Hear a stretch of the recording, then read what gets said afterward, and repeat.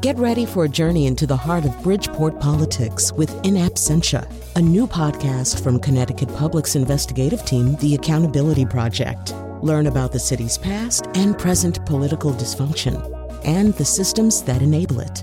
Tune in wherever you get your podcasts. Funding provided by Francisco L. Borges and the Melville Charitable Trust.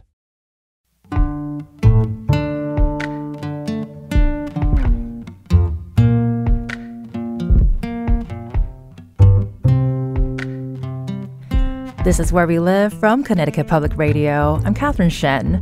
A month ago, horticulturist Charlie Nardozzi joined us on Where We Live to answer all of your gardening questions, and we had a great response and a great time. So we're back with another hour on Connecticut gardening. But today, we're actually going to be exploring some of the state's most remarkable gardens. Later, we hear about Connecticut Historic Gardens Day and what it takes to become a master gardener. But first up, Karen B. Davis is an architectural and landscape design photographer, and she's also the author of a new book called Connecticut Gardens, a celebration of the state's historic, public, and private gardens. And we're also joined by Chris Laurie, who is the co-author of the new book. Thank you both so much for joining us this morning. Thank you for having us. Thank you, Catherine. And just a reminder for our listeners that you can also join the conversation. Let us know if you have a favorite garden here in Connecticut, 888-720-9677. That's 888-720-WNPR, or find us on Facebook and Twitter at Where We Live. Chris, you started the book by talking about the origins of the gardens. You know, gardens have become or have been a part of human history for many, many generations. So what do we know about what gardens have looked like throughout the ages, and how have they evolved? Well, that's a great question, Catherine. Originally, gardens began as basically for survival. As we moved away from our sort of nomadic hunter civilization into a more centralized living, we had gardens, and that's really what was able to get that whole shift in the way we lived started. So they started out as survival, mostly for food that was gathered and planted from seeds gathered from nature. And then little by little, we added other things. We grew our medicine in our gardens. Eventually, we would grow plants that were good for making dyes or for weaving. And then as we became more stable, we started to grow gardens for beauty. And when the settlers came to the United States, the first thing they did was grow gardens for survival. But then eventually they added just plants that just were nostalgic and brought them back to their homelands. And beauty became a feature of the garden. Over time, gardens, the reason for gardening has changed quite a bit. I mean, their gardens are created for status. Sometimes they're created for legacy, but I say mostly gardens are created for joy. And maybe now also gardens are created for sanity, because we really can't control all the events in the world, but we can find joy in our gardens, and it is something that we can control. And Karen, with Chris just mentioning how it seems like there's a lot of cultural roots to the reasons why people garden and bringing their culture from wherever they're from. And for such a small state, your book shows that we have so many beautiful gardens right here at home. How did you go about choosing those gardens? What was your philosophy behind that? Well, it started when I was photographing a private garden for a magazine. And I thought, wow, this would be great if people could see this garden and others that they don't get to see. And this is my third book, but I always wanted my books to be sort of like travel guides. So people who don't have a private garden or access to that world can actually open the book, look in the index, and visit the places. So that started me thinking about public gardens and historic gardens. I love history, so I always like to include anything historic when I can. And, the Connecticut Historic Gardens Association, which was established in 2004, they have 15 gardens. They did at the time when I started the book. Now they have 16 because they added the Mark Twain House. So that gave me 15 gardens immediately to cover. And I did a lot of research into public gardens. And there were a lot of public parks, but my cutoff sort of was, my criteria was that there had to be a dedicated garden within the public park to be included in the book, because it wasn't a book about parks, it was a book about gardens. And I also contacted a lot of garden associations and clubs to find out what private gardens might be out there and some of the public ones as well. Well, I love flipping through it because, I mean, your photos are just gorgeous, and it makes me want to jump into it. And then I realize these are real gardens that I can go to. So thanks for the reminder. And I want to ask both of you: did either of you have a connection to gardening before writing this book? Karen, let's start with you. Well, by profession, I am a landscape design photographer, so I have photographed gardens. This was the most I have photographed in one go, let's say, because it was all done in one season. So that was my connection. But I love nature and I love gardens. And whenever I travel, those are the areas I gravitate to. And Chris, what about you? Did you have a connection to gardening before being involved with this book? Yes. I've spent about 40 years in the green industry. So I'm a landscape designer, and I had been a landscape contractor for about 30 years. But now I really, and I have to say my gardening connection started when I was very young in my grandmother's garden, and I've always had this affinity for nature. And so, yeah, I have a deep love of gardens. And just to let our listeners know that you can find a link to the book on our website, ctpublic.org/wherewelive. And Chris, I want to talk with you real quickly too. With Connecticut's climate shifting and also being in two different zones, what does that mean about the type of gardens that we see here in Connecticut and also the biodiversity in those gardens?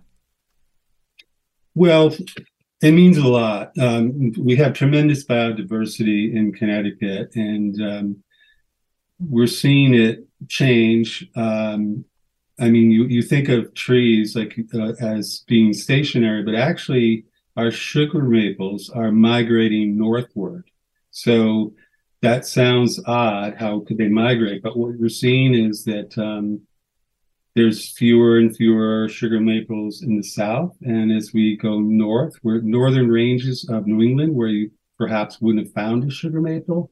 Now they're beginning to grow there. So the plants are very adaptable, and they move slowly, but they do move and they do change. But it's certainly something to consider. I just designed a garden where the client really wanted to have crepe myrtle. And crepe myrtle is considered a southern plant. And 10 years ago, I wouldn't have endorsed that idea. But now I think, plants from the south that we couldn't plant, a few decades ago now can grow here. And then there's going to be plants that we have that eventually won't grow well here. So it's a shift. And I think it's going to be time soon to reassess what zone we are in. So it's just something we're all going to have to deal with. And Chris, the book is divided in 3 parts, and we're going to start by talking about the Connecticut Historic Gardens section. You started with this group of gardens. What makes these gardens so special? And we were just talking about biodiversity. Do these gardens play a huge role in keeping that? They do. Well, they show the historic gardens are fascinating. They're many of them are less gardens. It's more of a historical investigation when you go to a historic garden, because you're going to have complete exposure to the way people lived in a time period. There are some historic gardens where The plants have actually changed because the certain species are no longer readily available, but generally historians and the people who manage those gardens have a keen eye on trying to maintain history correctly, and so they do their best to plant what was there when those gardens were used. I actually had the pleasure of visiting a Tudor house in Southampton, England, a couple years ago, and just by you describing, I remember visiting the house that has a small garden, and they planted the floral and the fauna that was supposed to be there during that time. And I learned so much from that, and it just kind of humanized history as well. And so, Chris, in the book, you also captured some of the stories around these historic gardens. Why was that important to you? Not just to capture what the garden literally looks like, but also to talk about the deep history behind it. Well, Karen came up with this brilliant idea of showcasing the historic gardens and the public gardens, the private gardens, and her photographs. A photograph is worth 1,000 words. So they sort of tell the story of the garden. So I didn't just want to sort of regurgitate these plants are in this section and these plants are there. I wanted to tell the stories of the people behind the gardens and try to offer the reader something that they wouldn't necessarily find even by visiting the garden. So, I think gardens are part of a human story, and so that's what I was trying to bring to Karen's images, was the human story behind those gardens. And what were some of your favorites, Chris? The historic gardens? Yeah. Top three, maybe. Well, I know you're having Sandy on. She's going to talk about the historic gardens, and I think she's the manager at Promisec. That is I love the story of Promisec, the history of how it evolved. I think Florence Griswold is another great story of how Florence Griswold, it's a rag to riches story, how, she started out just trying to survive, and she ended up helping to create the Lyme colony of impressionistic artists. So they all have merit in all their different ways. And that's one of the things about this book. I mean, I'll just say, as a garden person, I felt like I knew gardens, but there's so many things that I learned from working on this book, gardens that I had never heard of or seen. And it just, reinforces that Connecticut is a garden state. And a lot of the stories that came out, which were interesting to me, were about women and women's firsts, like Beatrix Farron, who designed Promisec, and also the Hillstead Garden at Hillstead Museum. She was the country's first female landscape architect. And then Theodate Pope, who designed the house at the Hillstead Museum, was one of the country's first female architects. And then we have the Osborne Kellogg Museum, which was inherited by Frances Osborne, and she took over her father's dairy farm and brass manufacturing business, much to, the chagrin of the shareholders, but really increased that wealth and went on to donate the property to the state and establish a educational nature facility there as well. And Karen, I love that you mentioned that, because, we were just talking to Chris about why was it important to sort of capture the history behind these gardens. And I want to ask you, Karen, was it special to discover these stories, especially these gardens that were started and designed by women? Was it important for you to sort of showcase those stories for many of us who may not know that these amazing women started and designed these gardens? I definitely think it's important, especially in the times we're living in, where these stories they're not always at the forefront, but they deserve to be. And there's so many women, even if you go further into it and look at all the women in Connecticut that have had a significant place in our history, I think it's very important to get these stories out there, and it's wonderful that they were able to come through in the gardens. And it was a surprise to me. I didn't really, working with a writer and just doing the photography, I didn't really know. I knew some of it, but I didn't know as much as Chris uncovered. And was it groundbreaking that so many of these gardens were established by women? I don't know if they, since there's 15 and they all were not, but I think about half of them were actually, if you, so I guess that is pretty groundbreaking, or they had a lot of involvement. So I would just add that it is quite a feat, but it's also, kind of a reflection of women's roles in the household. If we go beyond the designs of Beatrix Farrand, then we see that, like, the in the historic gardens, Stanley Whitman and other gardens, it was the women who were the providers for the family, and so they were sort of forced into that. But that is part of the evolution. That's part of the history, and that's a very fascinating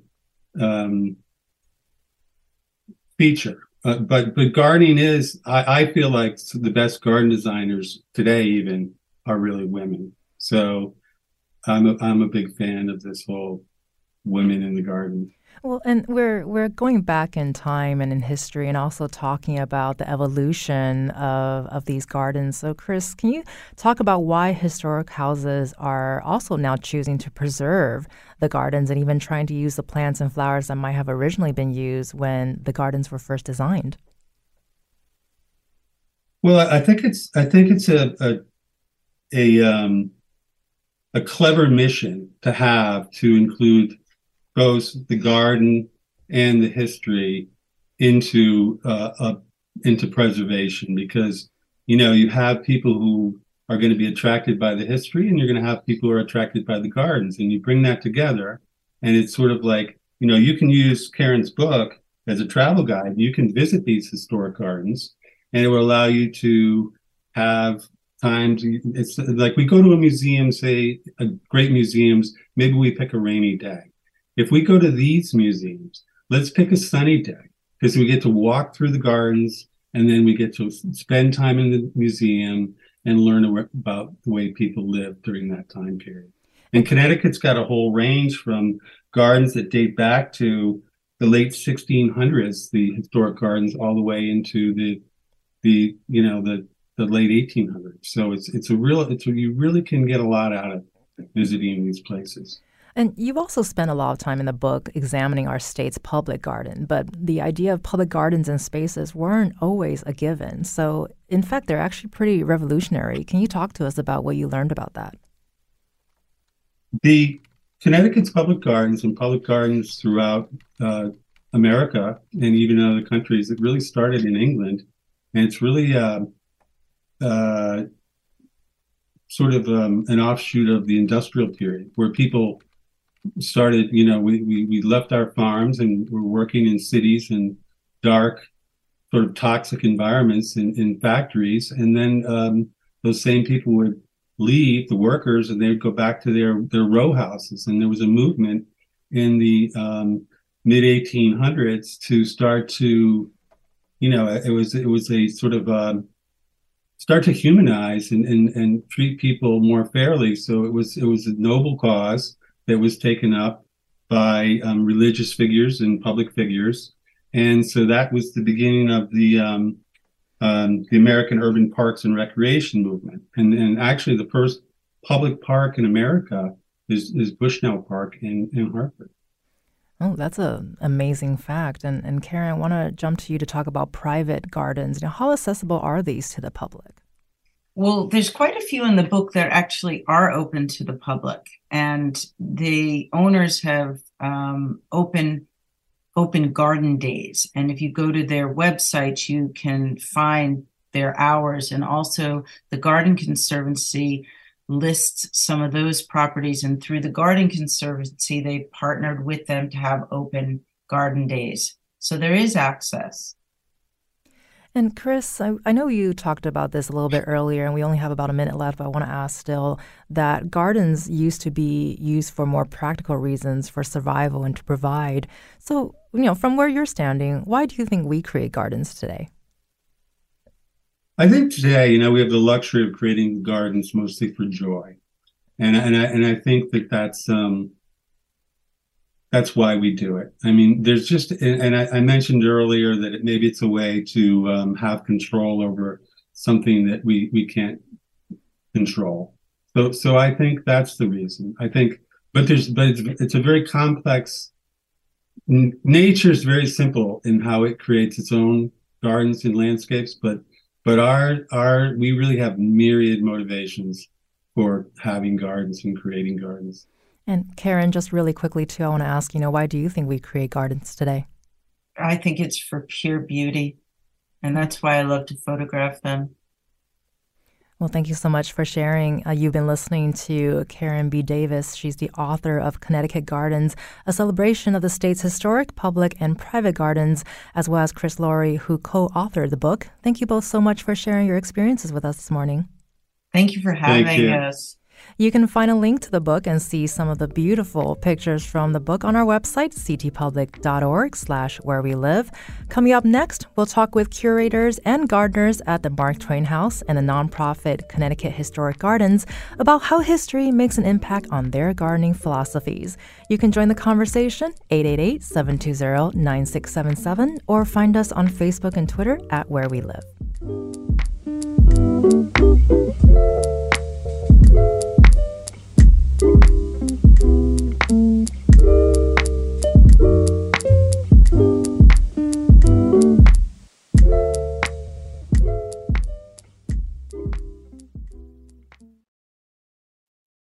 Support for this podcast comes from Hartford Healthcare. Elevating Health is funded by Hartford Healthcare. ECMO is a leading-edge, life-saving treatment for patients with cardiac or respiratory failure. Dr. Jason Gluck, director of the Mechanical Circulatory Support Program and Emergency Cardiac Care at Hartford Hospital, explains what it is. So ECMO stands for extracorporeal membrane oxygenation, outside the body oxygenation of blood. It's a life support technique that's used by highly sophisticated medical systems for patients with severe heart or lung failure. The technique involves removing blood from the body, oxygenating it, and then returning it back. ECMO procedures happen in the ICU, but not all hospitals are equipped with the necessary technology and staff. Dr. Gluck describes Hartford Hospital's ECMO Go team. So ECMO is considered when treatments have failed. And in our center, with a special ECMO on the Go team, we'll actually take that technology to their hospital and help them out there if they need to stabilize the patient and then bring them back to Hartford for recovery. For more information, go to ctpublic.org/elevatinghealth. This is Where We Live from Connecticut Public Radio. I'm Catherine Shen. We've been talking about all things floral and fauna when it comes to historic gardens here in Connecticut. Gardening is such a huge part of human history. For some, it was a way to survive, while for others, it was created for beauty and joy.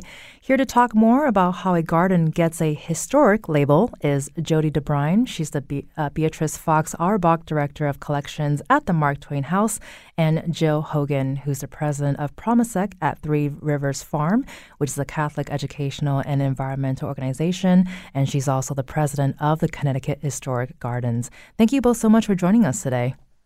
Thank you Thank you so much. And for our listeners, you can also join the conversation. Give us a call, 888-720-9677, or find us on Facebook and Twitter at Where We Live. So, Jody, we heard a bit about the historic gardens from Karen Davis and Chris Laurie, who are authors of Connecticut Gardens. I want to ask you, what is the criteria of becoming a historic garden? I think Jill might be able to answer that better than I am, since the Mark Twain House is the newest member of the historic Connecticut Historic Gardens. But for us, it was, being able to plant both inside and in our conservatory and outside in our gardens, plants that were historically accurate to the Clemens's era, as well as in patterns and motifs and just the way that the gardens look. To capture the history of the era that we celebrate. Well, Joe, I wanted to ask you the question anyway, so can you answer? Sure. From where you're standing? The primary criteria is that the site must have a garden that is historically significant and has to have been designed by a known designer or reflect a historical garden style or design philosophy, and that it really should be in collaboration with a historic house or something that is accessible to the public. So the criteria is really a garden that is tied to a house that has to be available to the public and has some historic significance in the state of Connecticut. So it sounds like a devotion and love of gardens to be able to have that label. Yes, I think it's not only a devotion and a love of gardens, but also to the history of the gardens and how the intersection between the garden and the house is important to the telling the story, as Chris talked about earlier, telling the story of what happened, of the designer, of the relationship. So some of the gardens are purely for beauty, and some of the historic gardens were gardens that had a very functional purpose. For example, the Stanley Whitman house, it's an herb garden. It's in relationship to the house, and it reflects a time period, a colonial time period, where the garden provided food and vegetables for that house and medicine. So each garden is different in that way, that it's distinctly representing the history of the time period. Well, I'm glad that you mentioned history, because I want to ask Jody, can you tell us about some of the history of the Mark Twain House Gardens and how you worked to restore it? Absolutely. So the house itself was built in 1874, and it went through, the Clemenses lived there for 17 years, and then the Bissells lived there, and then the Kingswood School was there, and then it was apartments. And, so it's had this long history of multiple uses. So when it became a museum, we did a lot of efforts to restore the historic house to its grandeur of the 1880s when the Clemenses lived there. And then our focus turned to the outside. I think one of the things that Jill and Chris and everybody has talked about is that, the history and the beauty extends beyond the physical walls of the house into the gardens and into the landscaping. So about 15 years ago, the Mark Twain House and a group of volunteer master gardeners got together and really started digging into the history of this place, looking at photographs, looking at letters of the Clemens family, of their friends, of their neighbors, of their reporters that came here, and really trying to piece together what plants were where and how this landscape really defined the Nook Farm neighborhood that the Clemenses lived in, that Harry Beecher Stowe lived in. They're right across the lawn, and they have beautiful historic gardens as well. So you kind of get a 2-for-1 when you visit us. And with that, we were able to identify both locations in which gardens or trees or other plantings were located, as well as some of the plants that we know that they preferred, both in the conservatory and outside. So with that, we were able to recreate and really grow and reestablish these gardens across our campus. If we didn't know exactly what plants were in there, we used other resources like a book called Practical Floriculture that was given from Olivia Clemens to their first gardener, Daniel Malloy, and he has notes and scribbles and things in there that we were able to recreate plants from there, or pick plants based on his notes, and then just based on Victorian designs of the era and research into that, we were able to kind of reestablish our gardens and make them a lovely place to visit. Well, I'm having a little nerd moment here because I love the fact that you learn about what the plants and flowers were used to from letters and notes and whatnot. So I always feel a little weird, like Am I being creepy if I'm reading someone else's letters? But hey, you're doing it for a good cause. I want to talk more about using the plants and flowers that were originally used when the gardens were first designed. So can you walk us through a little bit more about, what did you learn from the letters and the notes that you were able to study, and were you able to sort of find the plants and flowers that were originally there?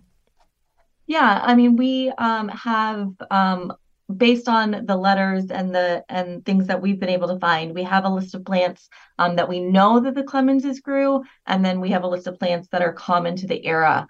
One of the in my opinion, like the coolest thing, other than that book that I just mentioned, is that the Clemenses' second gardener, John O'Neill, he cared for plants not only in the ground, in the gardens, in the conservatory, but there was also a greenhouse on the property between us and the Harriet Beecher Stowe house.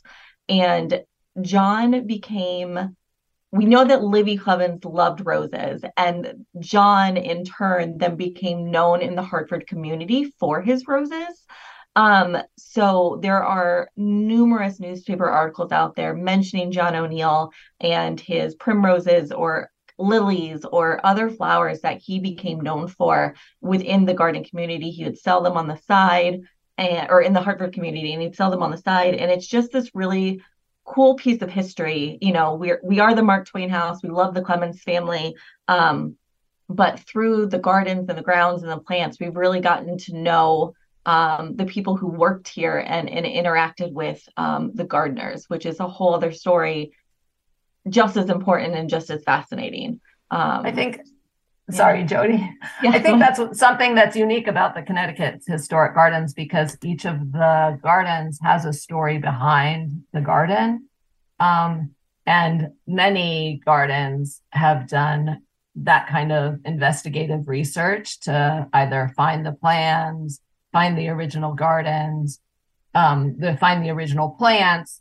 There's a story, for example, Bellamy Faraday House, Caroline Faraday helped survivors of Nazi concentration camps and hosted them in her house. And so there's this whole other human side of the gardens that relate to a history that is very fascinating. So it's that intersection between the garden and the history that I think is unique to the Connecticut's historic gardens as a whole. Well, and I feel like just based on this conversation, I'm digging myself a hole here, pun 100% intended, of seeing gardens and gardening as a different kind of storytelling. And like both of you mentioned it, and Chris also mentioned this earlier, it's such a humanizing way of storytelling and learning about our past and history that I find really fascinating. And now my curiosity is even more piqued after this. But Jody, I want to ask you too, you mentioned earlier that this project also started 15 years ago. So can you tell us about how it got started? And I mean, lots of love and devotion to this to want to do that, right? Oh, absolutely. I cannot emphasize enough the amount of work and dedication and love, as you say, that went into and still continues to go into our gardens. About 15 years ago, 2007, the museum center next to the house had been built, and we were really looking towards the landscaping plan. And a team of master gardeners really dedicated multiple years to this research and multiple years to reestablishing the gardens, getting the soil in, getting the plants from seedlings or babies to fully mature plants, and really tending to it and loving it. Right now, we have a group of about 7 volunteers who work on the outside and 3 who work in the conservatory. Most of them are master gardeners, and they are literally here multiple times a week, really giving their all to the landscape around our house, and it's so much appreciated. And as somebody who can't keep her houseplants alive, I so appreciate all of their knowledge and their respect for these plants and the history of them, to not only create beautiful places for our visitors to come and see, but also respect for the history. We have a pollination garden, which I know a lot of the historic gardens have. So we're really trying to respect history while also thinking about the future and keeping bees and birds and the whole pollination, butterflies, all of them alive in this ecosystem that's changing.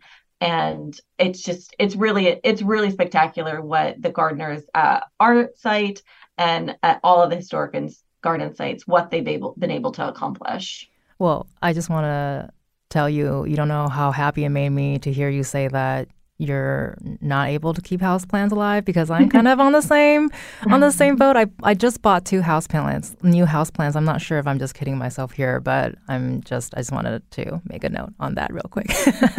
And also we're also going to be talking to master gardeners after this. But first, I want to ask Jill. This is also the first year that the Mark Twain House is going to be part of the Connecticut Historic Gardens Day. Can you tell us about this event and why is it such a big deal? So Connecticut's Historic Gardens Day is a day where all 16 gardens are open from 12 to 4 p.m. It is June 25th this year. It's always the 4th Sunday of June. And it's a way to celebrate all of Connecticut's historic gardens, all of our member sites. All of the gardens are open free of charge. The houses associated with them would have their own admissions charge. So you should check their websites or Connecticut's Historic Gardens website for that information. But each site usually does something special to highlight their garden. Either some have programs for children. Promisec, for example, will have musicians on the terrace. Some have lectures. I think in general, the volunteers or master gardeners will be available for tours at each site. So this is a chance just for people to come out, celebrate Connecticut's historic gardens all on the same day. Each site is still open throughout the season at different times. So you should check individual sites. But this is one day where all the gardens are coming together to celebrate Connecticut's historic gardens. And we've been doing this for the past 19 years. So it's exciting. And Jody, I want to ask you the same question too. This is the first time that Mark Twain House is going to be a part of it. How does it feel to be doing that, and why is it important to be a part of this? Yeah, it's so exciting for us. We are so honored and proud to have been accepted into this group. Again, we've been working for over a decade on bringing our gardens to life, and within the last couple of years, we've really just been so proud of what we've accomplished, and being accepted into this group just, celebrates and solidifies all that hard work. And for Historic Gardens Day on the 25th, it's really a chance for us to highlight the gardens to our visitors in a very deliberate way. People comment on a daily basis about them, but this is a chance for our gardeners to really interact with guests. We're going to have our living history actor who plays Patrick McAleer, who is the family's coachman. He's going to be on site to interact with guests. We always have scavenger hunts available to let people learn about the plants. And throughout the year, we've also done other things with like the language of flowers and things like that to highlight the different plants in our garden. So Connecticut Historic Gardens Day is just a culmination of all of those things that we're very excited to be a part of. And we have a couple of minutes left, but I do want to ask both of you, throughout this conversation, we've been talking about the purpose gardens have served then and now, some for survival, some for pleasure. So I have to ask you now too, why gardens? Why is the act of tending and creating a garden still so important? Jill, let's start with you. I think it's really this interaction between the individual and the land itself. I think the land can teach us something about ourselves, about our history, about what's important. I know just for myself in my own personal garden, for example, we had a rose bush that we transplanted and it looked like it was going to die. And a few weeks ago, this rose just popped out. And it was just, as I was driving in and I saw this rose, I was like, oh my gosh. And to me, analogously, it provides hope. Like, oh, you think something's dead and look, there's new life in a totally different way. So I think the importance of gardens, and particularly historic gardens, it shows the humanizing side, as Chris spoke about our history. and what does that mean for our future? So. Well, I wish my houseplants did that. That's very helpful. Thank you very much. They don't usually, yeah. Jody, what about yourself? Why do you think gardens are so important today? I agree with everything that everybody said. It's so profound in spring when the gardens come back to life and new buds start to bloom, and just the transformation of the exterior space outside it's just lovely. And to see how the garden changes throughout the seasons and the different plants that bloom, and just, I don't know, it's just, I'm always in awe of nature, and to have that little bit of nature here next to these very heavy brick structures is just, the juxtaposition is just gorgeous. We know that fruits and vegetables and things like that were planted in greenhouses and on site, but I think the beauty of it, as Chris and Caroline mentioned, the beauty and the joy that these plants bring is so important. And for us, the conservatory inside is just as important, because during the Victorian era, they really were proponents of having plants inside, which I think is a new movement, or not a new movement, but a revitalization of that movement, as we all buy our own houseplants and try to keep them alive. Well, that's to us to help keep them alive. Thank you both for sharing with us. You've been hearing from Jody DeBrine. She's the Beatrice Fox Auerbach Director of Collections at the Mark Twain House, and Jill Hogan. She's the president of Connecticut Historic Gardens. Thank you both so much for sharing your stories with us today. Thank you so much. Thank you so much. The term Master Gardener has been mentioned a few times during our conversation, but what exactly is a Master Gardener? Stay with us to find out when we chat with the coordinator with the University of Connecticut's Extension Master Gardener program. You can also join the conversation, 888-720-9677, or leave us a comment on Facebook and Twitter at Where We Live.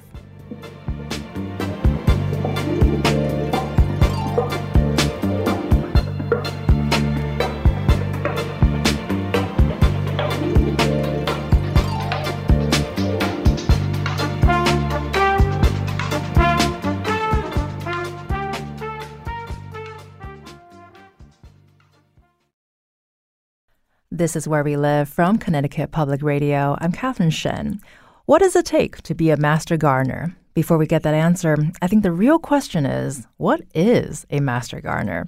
Here to teach us the ways is Sandy Wilson. She's a Fairfield County Master Gardener Coordinator for the University of Connecticut's Extension Master Gardener program. Thank you so much, Sandy, for joining us today. Thank you for having me today, Catherine. You can also join the conversation, 888-720-9677, or find us on Facebook and Twitter at Where We Live. And speaking of Twitter, we have Linda, who tweeted, as a volunteer guide at one of New York's beautiful botanical gardens and Connecticut resident, I am loving this program. Well, thank you so much, Linda, for that comment. We're loving this conversation as well. And back to Sandy, Jody mentioned earlier that it was the master gardeners that helped restore the Mark Twain House gardens. And we've been talking about that. Many of us have heard the term, but may not be familiar with what it is, even though it might be a little self-explanatory. But tell us, what is a master gardener? Well, a master gardener is someone who's gone through the University of Connecticut's Master Gardener program. It's a cooperative extension program that lasts about 9 months. And it's very rigorous, comprehensive. We have over 100 hours of training, of classroom and online training that people take. We go over all different facets of horticulture. We start off with botany and soils. We get into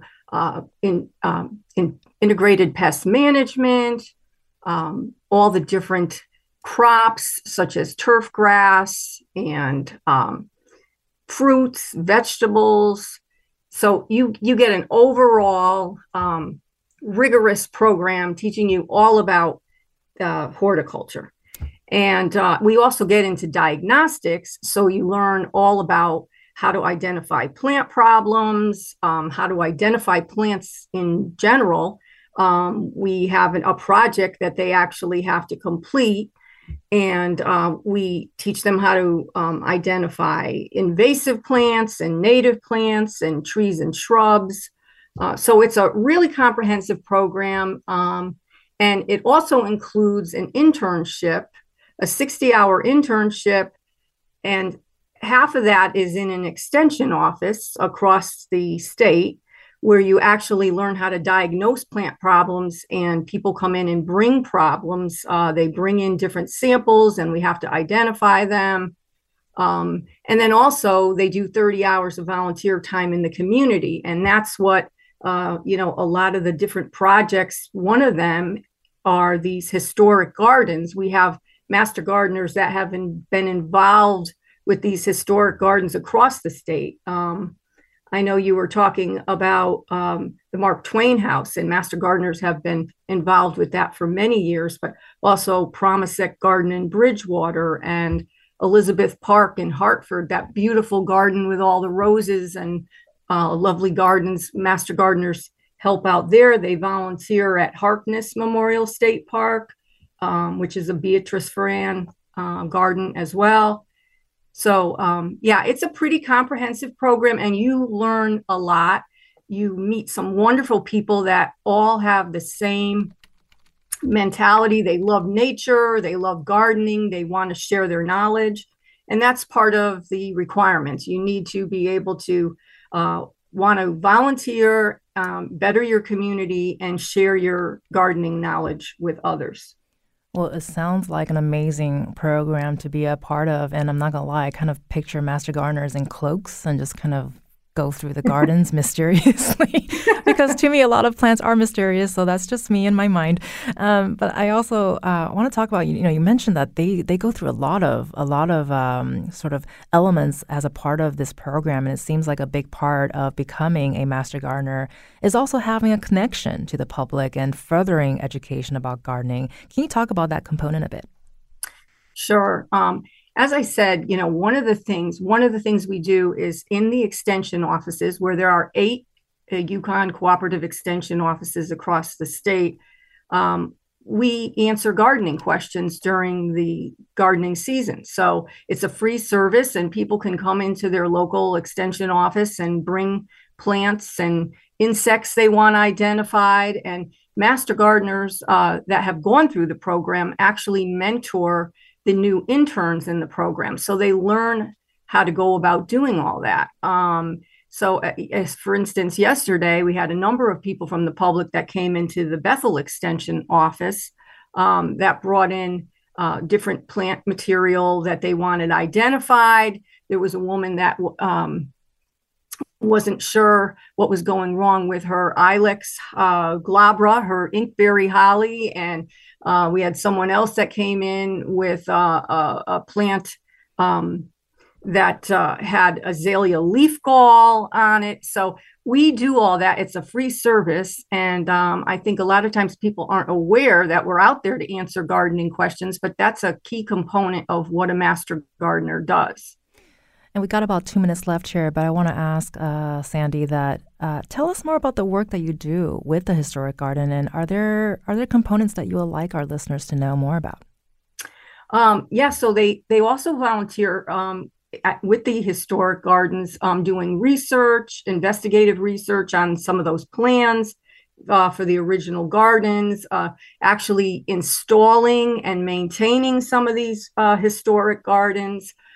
So they're involved in a lot of aspects of it. Sometimes they're even docents in some of these gardens. There's a lovely garden, Gertrude Jekyll Garden in Woodbury, connected with the Glebe House that they're involved in, and lots of other ones, and also even just local historical societies that we help out with. But that's not the only outreach that we do. We actually are involved in a lot of giving gardens where we grow food for the hungry and donate all the proceeds of the harvest to different food pantries. So that's another aspect of some of the wonderful projects that the master gardeners are involved with. Well, thank you so much for sharing. I think I've learned so much just from this conversation. You've been listening to Sandy Wilson. She's the Fairfield County Master Gardener Coordinator for the University of Connecticut's Extension Master Gardener Program. Thank you so much, Sandy, for spending time with us today. Thank you. Great program. Appreciate it. I'm Catherine Shen. Today's show is produced by Tess Terrible. Our technical producer is Kat Pastor. Download Where We Live anytime on your favorite podcast app. And thank you so much for listening.